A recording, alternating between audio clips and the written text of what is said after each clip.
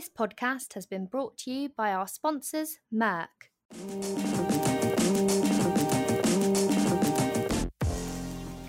Hello and welcome to Food to Go. In this episode, we're talking about hygiene. We have some very exciting guests coming up, but first I wanted to have a little quiz. Josh, hello. Hello, Bethan. Yes, looking forward to your test of my knowledge. Start throwing some questions at me. Right, okay. Josh, question number 1. What does HACCP stand for? Easy. Hazard Analysis Critical Control Point System. So it's essentially a process control system that identifies where hazards might occur in the food production process. And it puts into place stringent actions to take to prevent the hazards from occurring. So is that satisfactory? All 3 marks for that one? I think so. Yeah. Should we see if the production team can fork out for some little dings? Yeah. I want a buzzer, like Joshua Minty New Food, full on University Challenge. Yeah, if we can, that'd be great. Okay. I'll throw one at you then, Beth. When was HACCP first used? Oh, okay. 1960s, I'm going to say. You're absolutely bang on. Oh, absolutely spot on. Do you know why it was used though? I think it's something to do with space. Yeah, it is. Cool. Have you been revising? Absolutely spot on. Yeah. So essentially, the Pillsbury Company was producing the foods that the astronauts took in the Apollo program during the space race in the 1960s, and HACCP was sort of first introduced to make sure that all the food they ate was safe. Because if there's one thing you don't want when you're thousands of miles away from the Earth, it is food poisoning. So it kind of makes sense that it was introduced. Yeah, that would. Oh, I've never even considered that. That would be awful, wouldn't it? Imagine having it's not ideal, is it? If you're in sort of the Apollo rocket hurtling towards the moon and then eat some bad chicken, it's not really what you want. Yeah. Listeners, Josh and I also recently got given some space food. Have you tried it yet? I haven't. No, I want to take the beef bourguignon to my dad, who's a chef, who's expressed an interest in trying it. So I'm waiting for an afternoon to go over and try the beef bourguignon with him. Have you deciphered what yours are? Because listeners, that all the packets are in French, which neither of us speak. But beef bourguignon is pretty universal, so I could decipher that one. Yeah. I am. Is the other one creme brulee? I don't know. I think I just said a dessert. It might not be. Have you tried yours? No, not yet. It's sitting on the countertop. It's one of those awkward things because I really want to try it, but at the same time, it's like a full-on 3-course meal. So when you're just like, what if do I just go and say that's going to be my dinner one night, or do I then just cook it and try sample some bits? I don't know. Well, I'm very unsure. Interesting fact. So airplane meals, and I assume the same for astronauts, are actually deliberately taste quite different to what we have sort of down here on terra firma, because your taste buds react differently under pressure. So it could be that it tastes not that great down here, but who knows? When you escape the Earth's atmosphere, it might be Michelin star quality. When I next go on a mission, me and Richard Branson.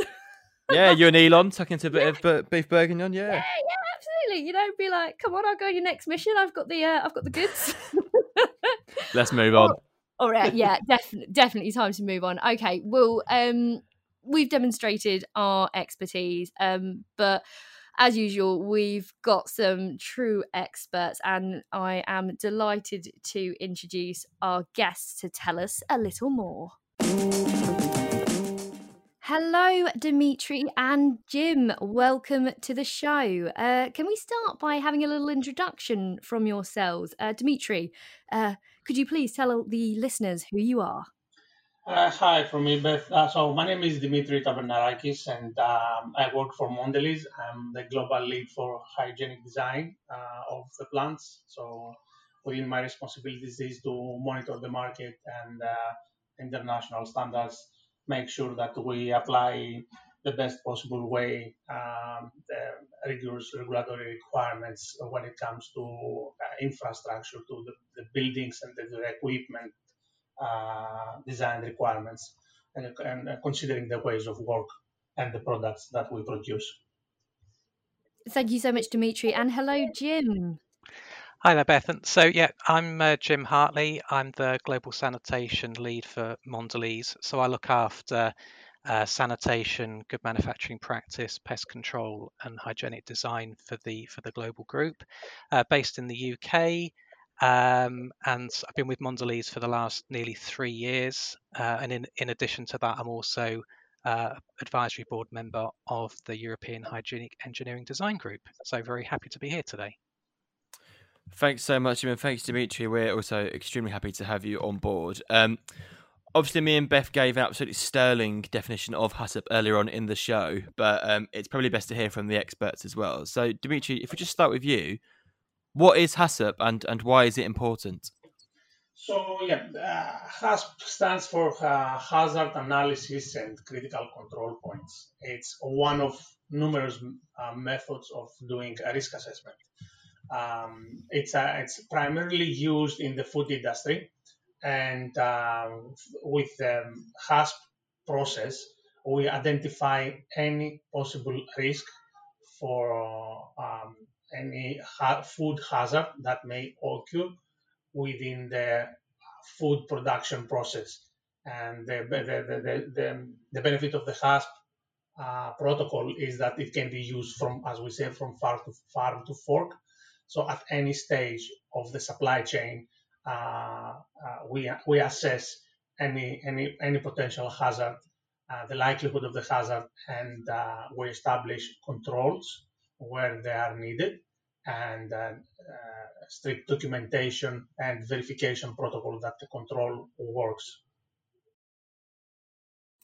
So the need for strong HACCP management in the food industry is evident, but the importance of these principles were definitely brought to light more so during the pandemic. So, Jim, from your experience, can you describe the impact that this has had on your food safety plan and internal procedures? Did any new efficiencies become apparent? So I think it's important to cast a mind back, what would be 18 months, I suppose, to the start of the pandemic. And in the early stages of that, there was really very little known about the virus, but it was pretty quickly established that this was not a virus that would present a food safety risk. And that was really important from a HACCP perspective, because it meant that beyond putting additional controls in terms of certain prerequisites, what we were really dealing here with was a public health issue as opposed to a food safety issue. So the case really was made very early that as it was a relatively delicate virus, that standard cleaning procedures such as detergents and alcohol-based hand rubs would likely be effective, albeit at an enhanced frequency. And of course, other controls were enhanced at the time, but more from a personal protective perspective. So mask wearing, social distancing, one-way systems, those sorts of things. So although they were in place and they were in place for the safety of employees, I wouldn't expect to see them therefore listed within the food safety plan necessarily.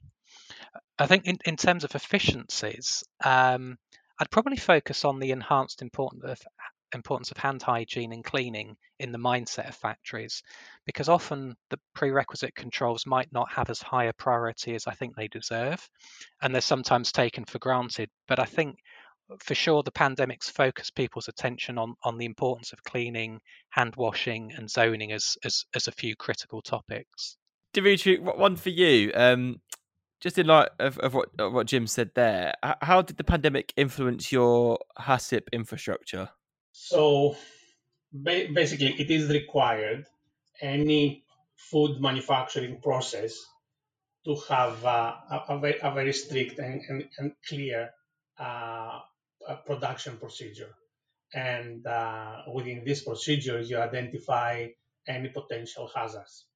Uh, Within those hazards, you also investigate possible hazards from the employees, from the infrastructure, as I said earlier, which means that any changes to any of those, to the infrastructure or the employees, the ways of work of the employees, it is required to go back to visit again your food safety plan and your HASP and see if you introduce any additional hazards and make sure that you capture them. So, can I clarify what you mean by the term infrastructure, Dimitri? Sure. So, uh, hygienic design, it is a prerequisite of the HASP plan. A good hygienic design uh, results into the less as possible controls. A very well hygienically designed facility requires has much less hazards, which means much less controls.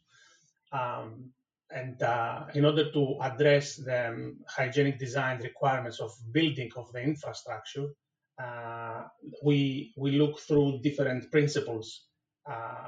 For example, elements of the building like the walls, like the drain, the roof, the utility areas like the locker rooms, the offices, the air that is used in the building, the flow of the air from one area to the other. All these um, constitute what we do when we do hygienic design of the infrastructure. So by infrastructure, we mean the building and the equipment that are facilitated within the building in order to deliver the final product. Oh, thank you so much, Dimitri. Thanks, Dimitri. We're also going to talk about hygiene monitoring and disinfection as well. So, Jimmy, in that light, what are the biggest challenges you've faced over the last 18 months in regards to hygiene monitoring and disinfection control? So I think there are two groups of challenges, and I think there's a technical challenge and there's a mindset challenge when it comes to these things. So from a technical perspective, we've needed to continually working to improve the quality of the cleaning that we're doing, while also supporting the business and social priorities of doing this in the most efficient way possible. And those challenges have always been there and they've continued. So things like reducing time, reducing water use, reducing energy use, reducing chemical use, these are all important challenges for us to meet. And we can do this in a number of ways, including improved hygienic design, which Dimitri has already started to talk about, and I'm sure we'll talk about more in this podcast. But on the second set of challenges, the mindset perspective, sometimes cleaning and the related monitoring can be seen as adding no value or little value to the production process, because of course the line stopped while it's doing it. Often there's a lot of pressure to clean as quickly as possible so that you can get back on with what you would call productive time, or indeed while you're waiting for monitoring results. And I think that this is where things such as having the right culture, having the right education comes in, to make sure that people and managers understand the importance of the cleaning activities, making sure that people carrying it out, they're supported, they're given the resources to do it well. And these sorts of things help to overcome kind of that mindset challenge that I talked about. I would definitely explore that idea of culture later, Jim. So let's talk about when we're introducing new products to market. How does the review of your disinfection process or hygiene monitoring come into play there? Well, it depends. We have in Mondelez, in case people aren't that familiar with our products, primarily we're a chocolate and baked goods company, so we're the biggest snacking company in the world. But we also have powdered beverage, and we have cheeses and these sorts of things as well, so higher food safety risks.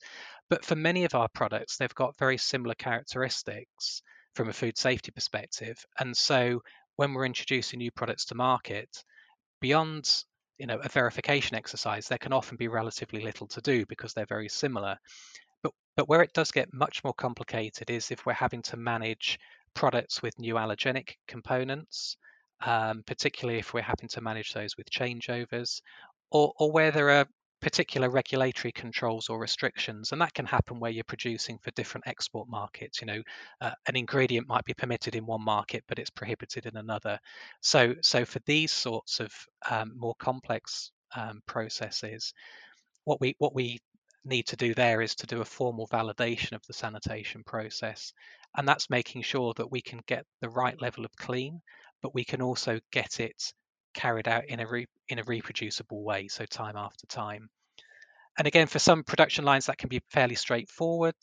But for others, particularly older lines, ones that aren't hygienically designed, that may involve tearing down the equipment. It will typically involve analysing rinse water samples, taking swabs, and these sorts of things. And of course, doing that a number of times until we're confident in the cleaning processes. Thank you so much, Jim. You mentioned there, and can I just say, we definitely know who Mondelez is. I'm a big chocolate fan. But can I just ask, you mentioned there, some of these products being a little bit more higher risk, like dairy. Why is that? Well, I mean, it's to do with the stability of the product. So if you compare a baked product like an Oreo cookie or something like that, it's got a low water activity, which means it's ambient stable. It goes through a very high temperature heat process to bake the cookie. So all of these things really contribute towards it being relatively stable from a food safety perspective. But if you're looking at something like a cheese product, particularly if it's a fresh dairy product, we have some of those types of products in some of our European markets. They are they have a shelf life of only a few days, and again often that's driven by the water activity. It's driven by the acidity of the product. These sorts of things. So it's really down to the food chemistry really of the particular products which dictates the risks. Thank you so much, Jim.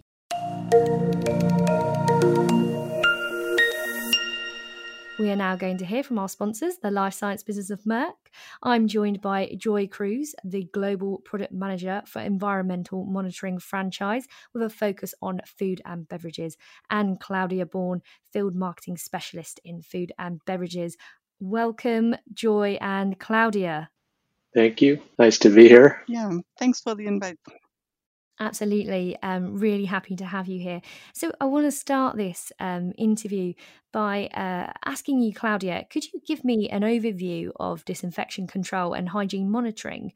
Who needs to know about this and why is it important?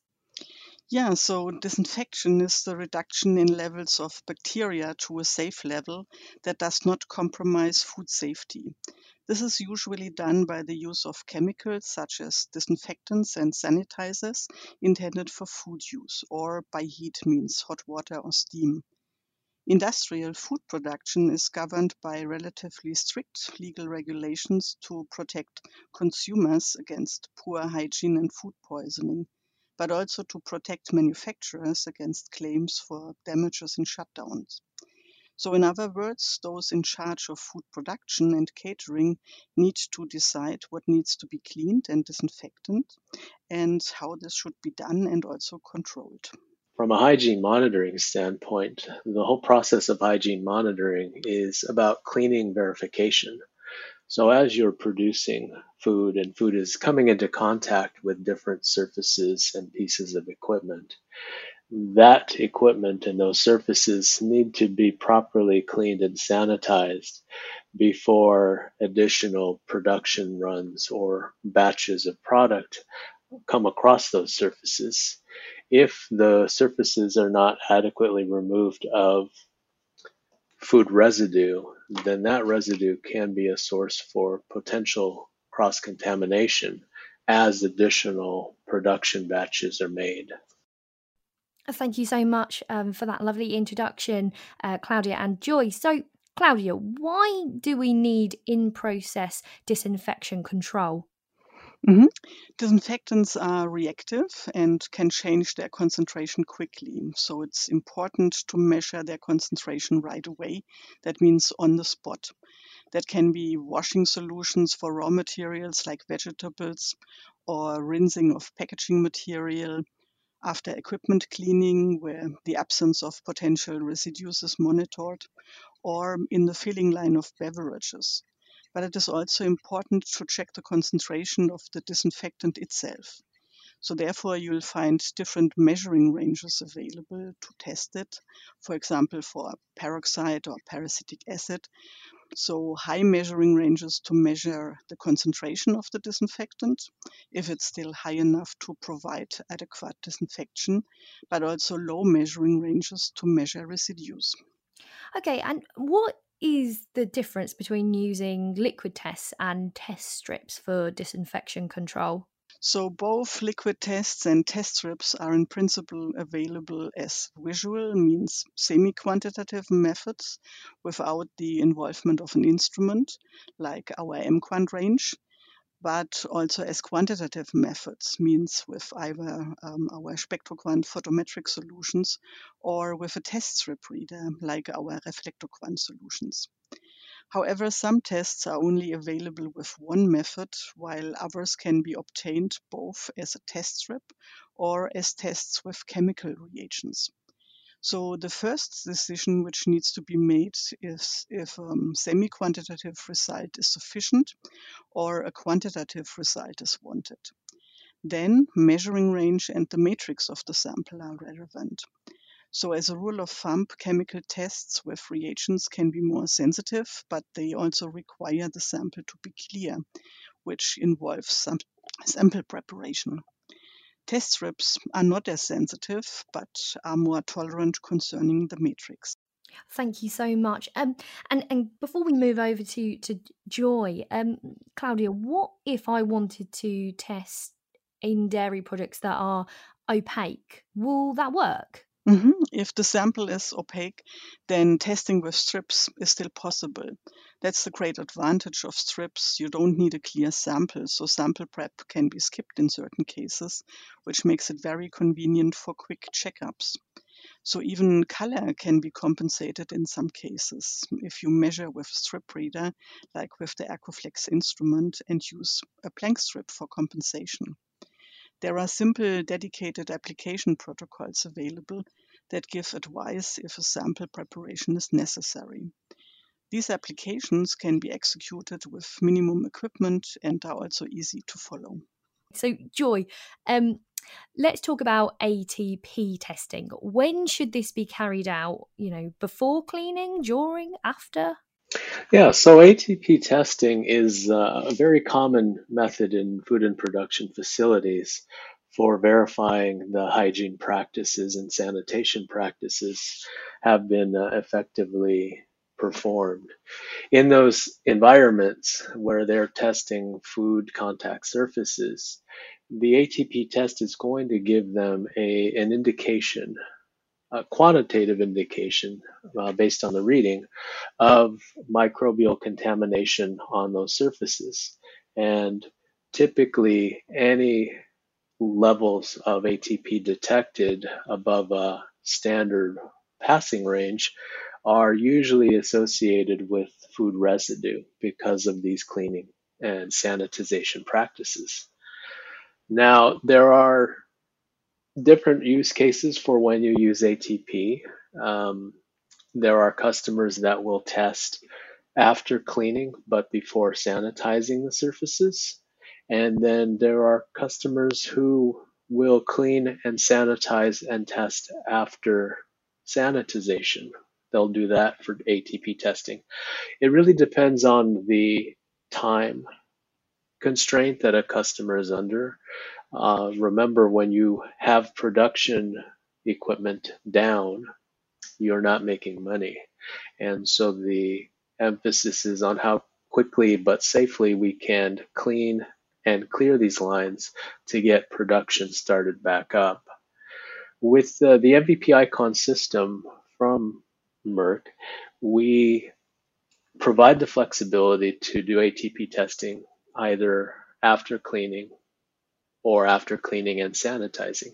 And one of the reasons we can do that is the special proprietary formulation of our ATP swabs, which contains a special buffer composition that will allow the measurements to be performed without effect from standard food grade ranges of sanitizers.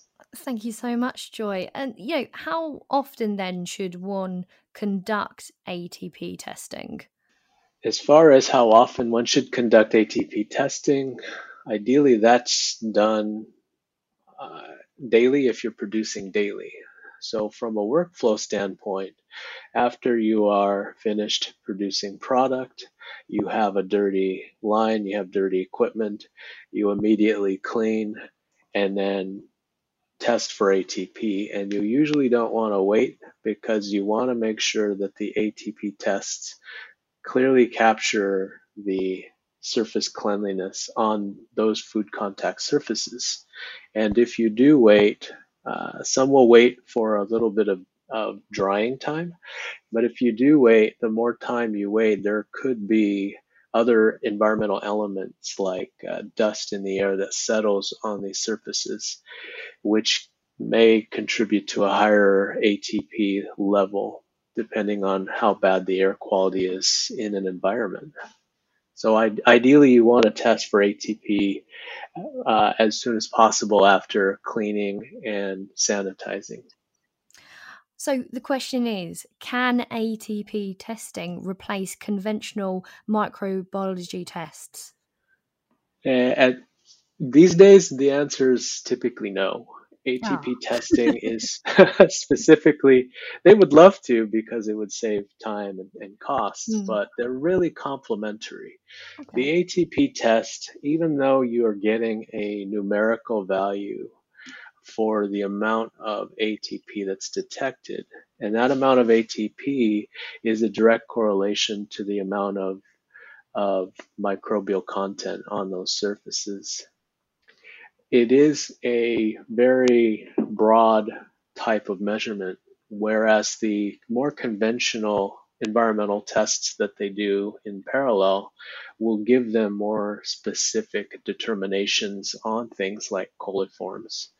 And those conventional tests are typically conventional methods. They require culturing and growth. So they're not as quick and rapid.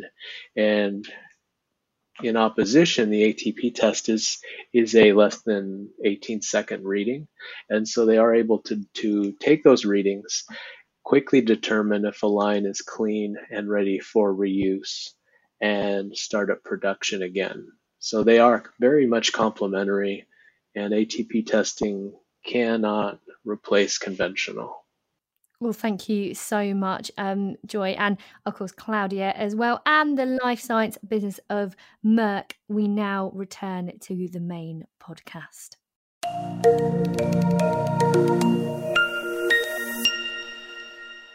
So, Dimitri, what official standards do you need to adhere to when it comes to HACCP and when it comes to hygiene and sanitation? Yeah, sure.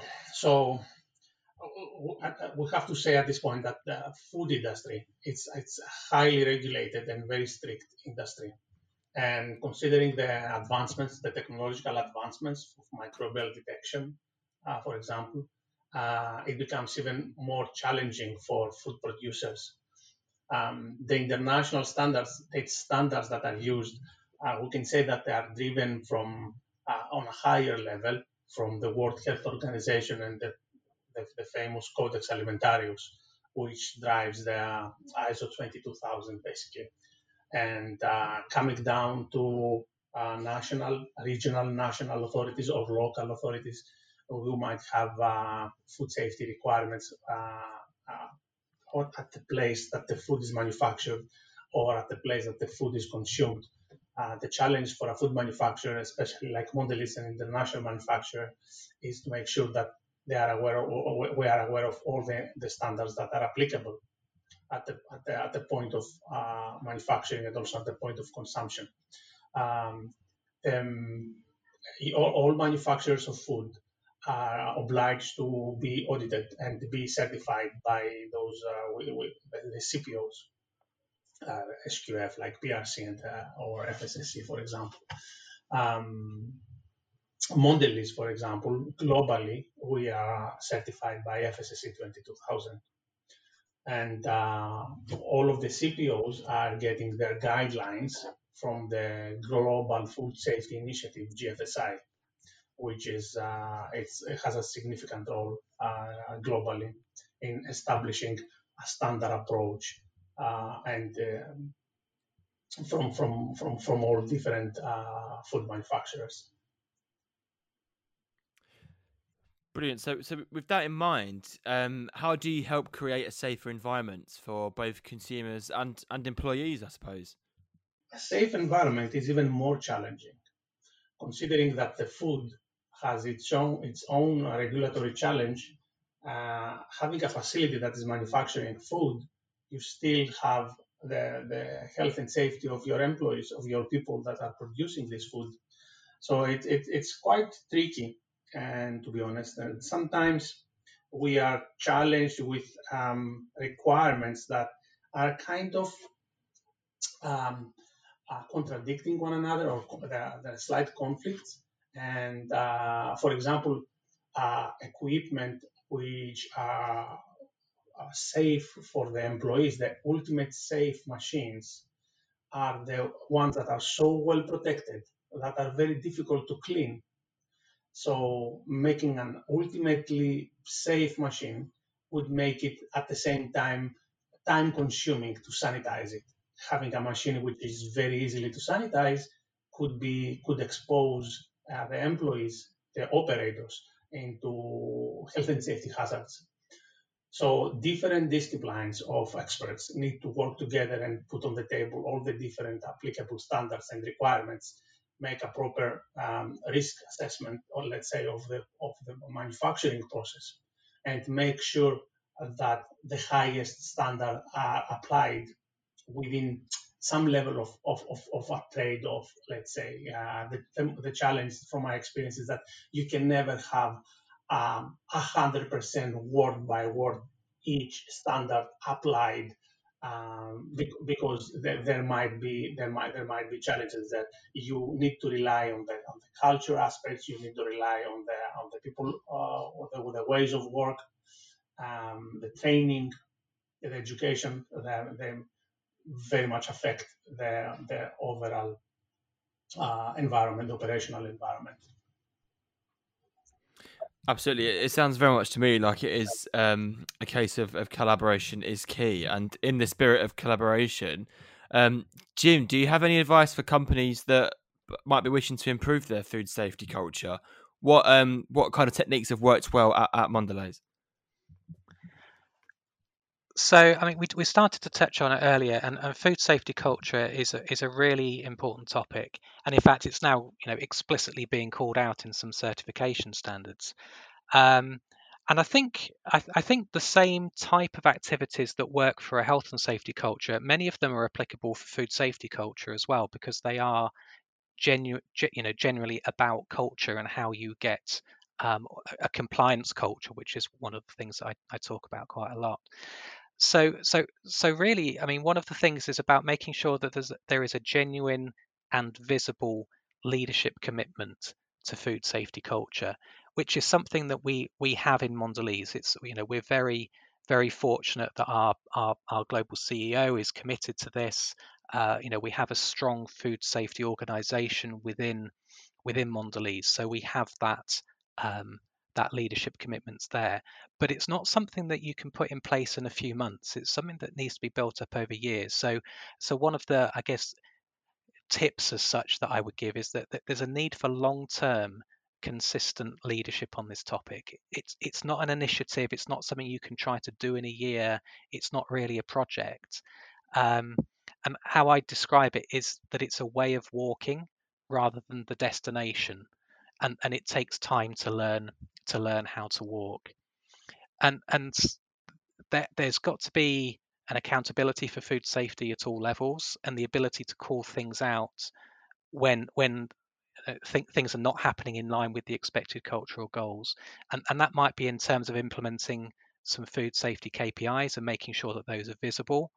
It might be in terms of prioritizing investment in food safety infrastructure, ensuring delivery of training, communications to team, having food safety committees, managing by walking around, carrying out behavioural discussions. So many of the things that people might be familiar with in a safety culture program are absolutely applicable to a food safety culture program. Ultimately, it's you've got it right when people do the right things when things go wrong. And that piece kind of links in with trust, because trust takes years to build, but it can be lost in a second through a poor culture. So it is that long-term commitment to this, which is something that people shouldn't underestimate. I really love that expression, Jim. You're doing it right if people act appropriately when things go wrong. I think I didn't say that quite how you said it. You said it much more eloquently, but we get the gist. So let's talk about the recovery from the pandemic. So in the UK here, as on the day that we record this, the restrictions have been eased. We no longer have to wear masks. It's all a bit strange. So as we're recovering from the pandemic, could you tell us what changes to hygiene monitoring and disinfection control Mondelez has made to better prepare for future possible outbreaks? Okay, so I mean, as I mentioned at the start, this pandemic has not been a food safety pandemic, but a public health pandemic. That's not in any way to minimize it, but it's important to be clear about exactly what kind of risks we're trying to manage here. And in fact, as we've gone through this last 18 months, when we first started, it was thought that the primary route of transmission was through contaminated surfaces.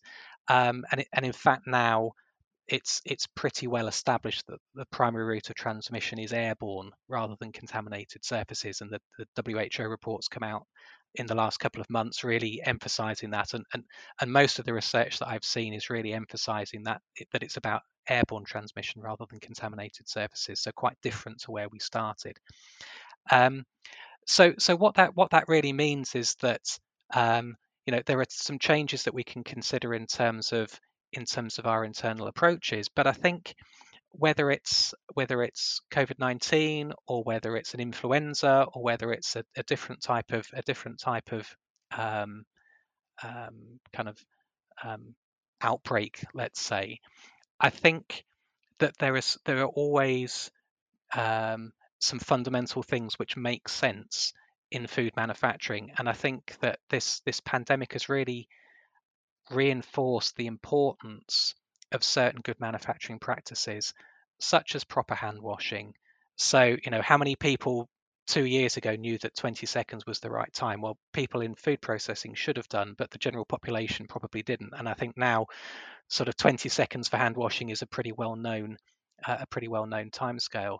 And I think, as well as hand washing, making sure that thorough sanitation processes are in place, effective hygiene monitoring practices are in place, and really it's about reinforcing existing practices, probably more than putting in place new practices. I think one thing that probably needs enhanced focus, not just in the food industry but generally, is going to be the importance of air handling, and that's certainly something that we're looking at. Absolutely. I think there's a lot of lessons that we've learned from this experience. Obviously, it's been a devastating 18 months or however long it's been. I've lost count. I think many people have, but there's definitely been some positives that we can take from it, and I think and just some new ideas as well. It will certainly be interesting to see how hygiene and disinfection does evolve in the future. Absolutely. I mean, I don't know about you, Beth, but I am still singing "Happy Birthday" when I wash my hands. So we'll see how long that lasts. It may well last to the end of the year. We'll see. As we're looking at the future, Jim, to finish off, what do future practices in hygiene monitoring and disinfection control look like to you? And as it is all a bit doom and gloom in the UK at the moment, please share a nice, hopeful vision for us and the listeners to finish off on. Okay, so I think for me, in terms of vision for the future, what I'd like to think is, going back to what I was just saying, I do genuinely think that at this point in time, there is a raised level of awareness of the importance of GMP practices within the food industry and some general good practices in terms of public health more widely. And I think if we look specifically at the food industry, the way it's reacted over the last 18 months has been incredible. This has been a key industry with key workers in it. It's kept running throughout this pandemic, and I think there's a huge, many people to thank for the the efforts that's been put in terms of that. I think what I really hope is that we can take the enhancements and the ones that make sense and embed them for the long term. So as I say, reinforcing hand washing, reinforcing sanitation practices, looking at air monitoring processes and improvements, those sorts of things. Looking at those, embedding those for the long term, because that will benefit the consumer through improved food safety controls, with or without there being a pandemic. And in fact, it makes for a better working environment for everybody, with or without there being a pandemic. So they're the right things to do. So I think, really focusing on the sanitation principles and practices. I think something sort of looking to the future, thinking about as well automation for routine tasks, because that allows us to be focusing our sanitation specialists on deep cleaning activities, so that we can take the routine things and allow people to then focus on the real deep cleaning activities. I think that's a future practice that I think it's a direction that I think the industry is going, and I think that's important to continue looking at how we digitalize and how we automate for the future. As I mentioned, reinforcing good hand hygiene. Demetrius touched on this a bit, but investing in hygienically designed equipment, because again, if equipment's well designed, hygienically designed, it's got to be safely designed for the employees as well. But if we've got hygienically designed equipment, it's easier to clean, which means that with or without a pandemic, it's going to be more efficient to do sanitation activities on those. And as well, driving improvements in monitoring technology to make sure that looking at rapid methods, getting information back in terms of the cleanliness of hygiene equipment, maybe taking ATP and moving beyond that. So I think there's real opportunities in terms of monitoring technology. And I think raising awareness and respect for the people carrying out sanitation tasks. So these are all some of the practices, but also I think some of the good, if you like, that can come out of this dreadful 18 months that we've all been through, is that by doing the right sanitation activities, by having the right controls in place, it will make us stronger for the future, no matter what that future looks like. Absolutely, Jim. That is a positive thought to end on. I think you're absolutely right. It's important that we don't waste the last 18 months, that we use it and we build on it. And fingers crossed, as an industry, we will do that. Dimitri, did you have any final thoughts just before we wrap up? Yeah, sure. Just backing up on what Jim said, future of the industry and the digital innovations. I think there will be a lot of improvements into this area. I totally agree as well with Jim with the condition-based sanitation approach and data-driven decision-making systems that would allow you, digitalizing plants would allow you this vertical visibility within the organization, will enhance the decision-making process.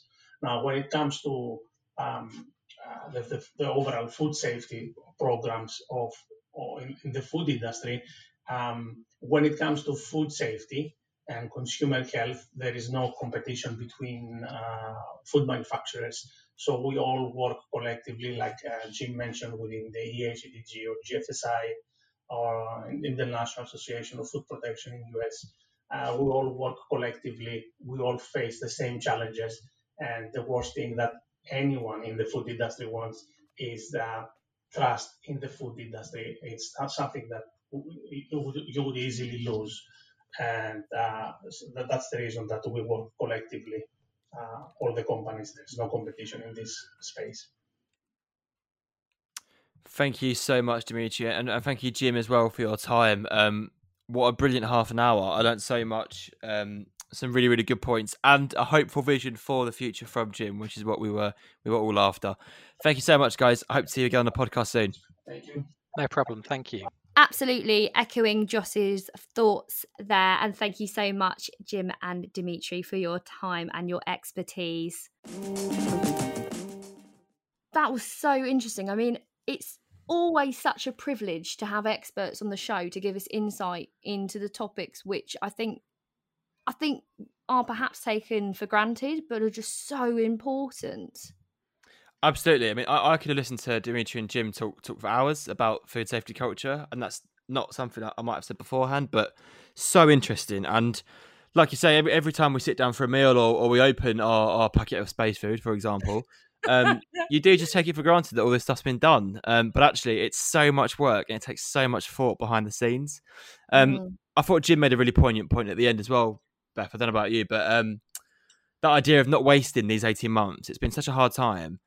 I think every industry around the world can take something, but the food industry in particular, we have to use what we've learned in these last 18 months to make us stronger and make us more resilient going forward. So I think that was such a poignant point from Jim, and it's certainly struck me. It'll be something that sticks with me, I think, for a good while. Yeah, I think that I hope that the lessons that we've learnt don't get forgotten. And once everything goes, I'm doing air quotes, normal. That's my fear. I hope that we remember this and we keep in mind the lessons. Absolutely. Do keep washing your hands, because as I said in the podcast off, it might be just before we went on air, I've not had a cold or really been sick for 18 months. And I don't think that's a coincidence. So if we all keep washing our hands, then hopefully we'll all be a lot healthier. No, but Josh, do you know what worries me is that people had to be taught how to wash hands. And yeah, it's a bit frightening, isn't it? I was always a hand sanitizer person. I was always a good time, maybe not 20 seconds, but I was always a lengthy hand washer, shall we say?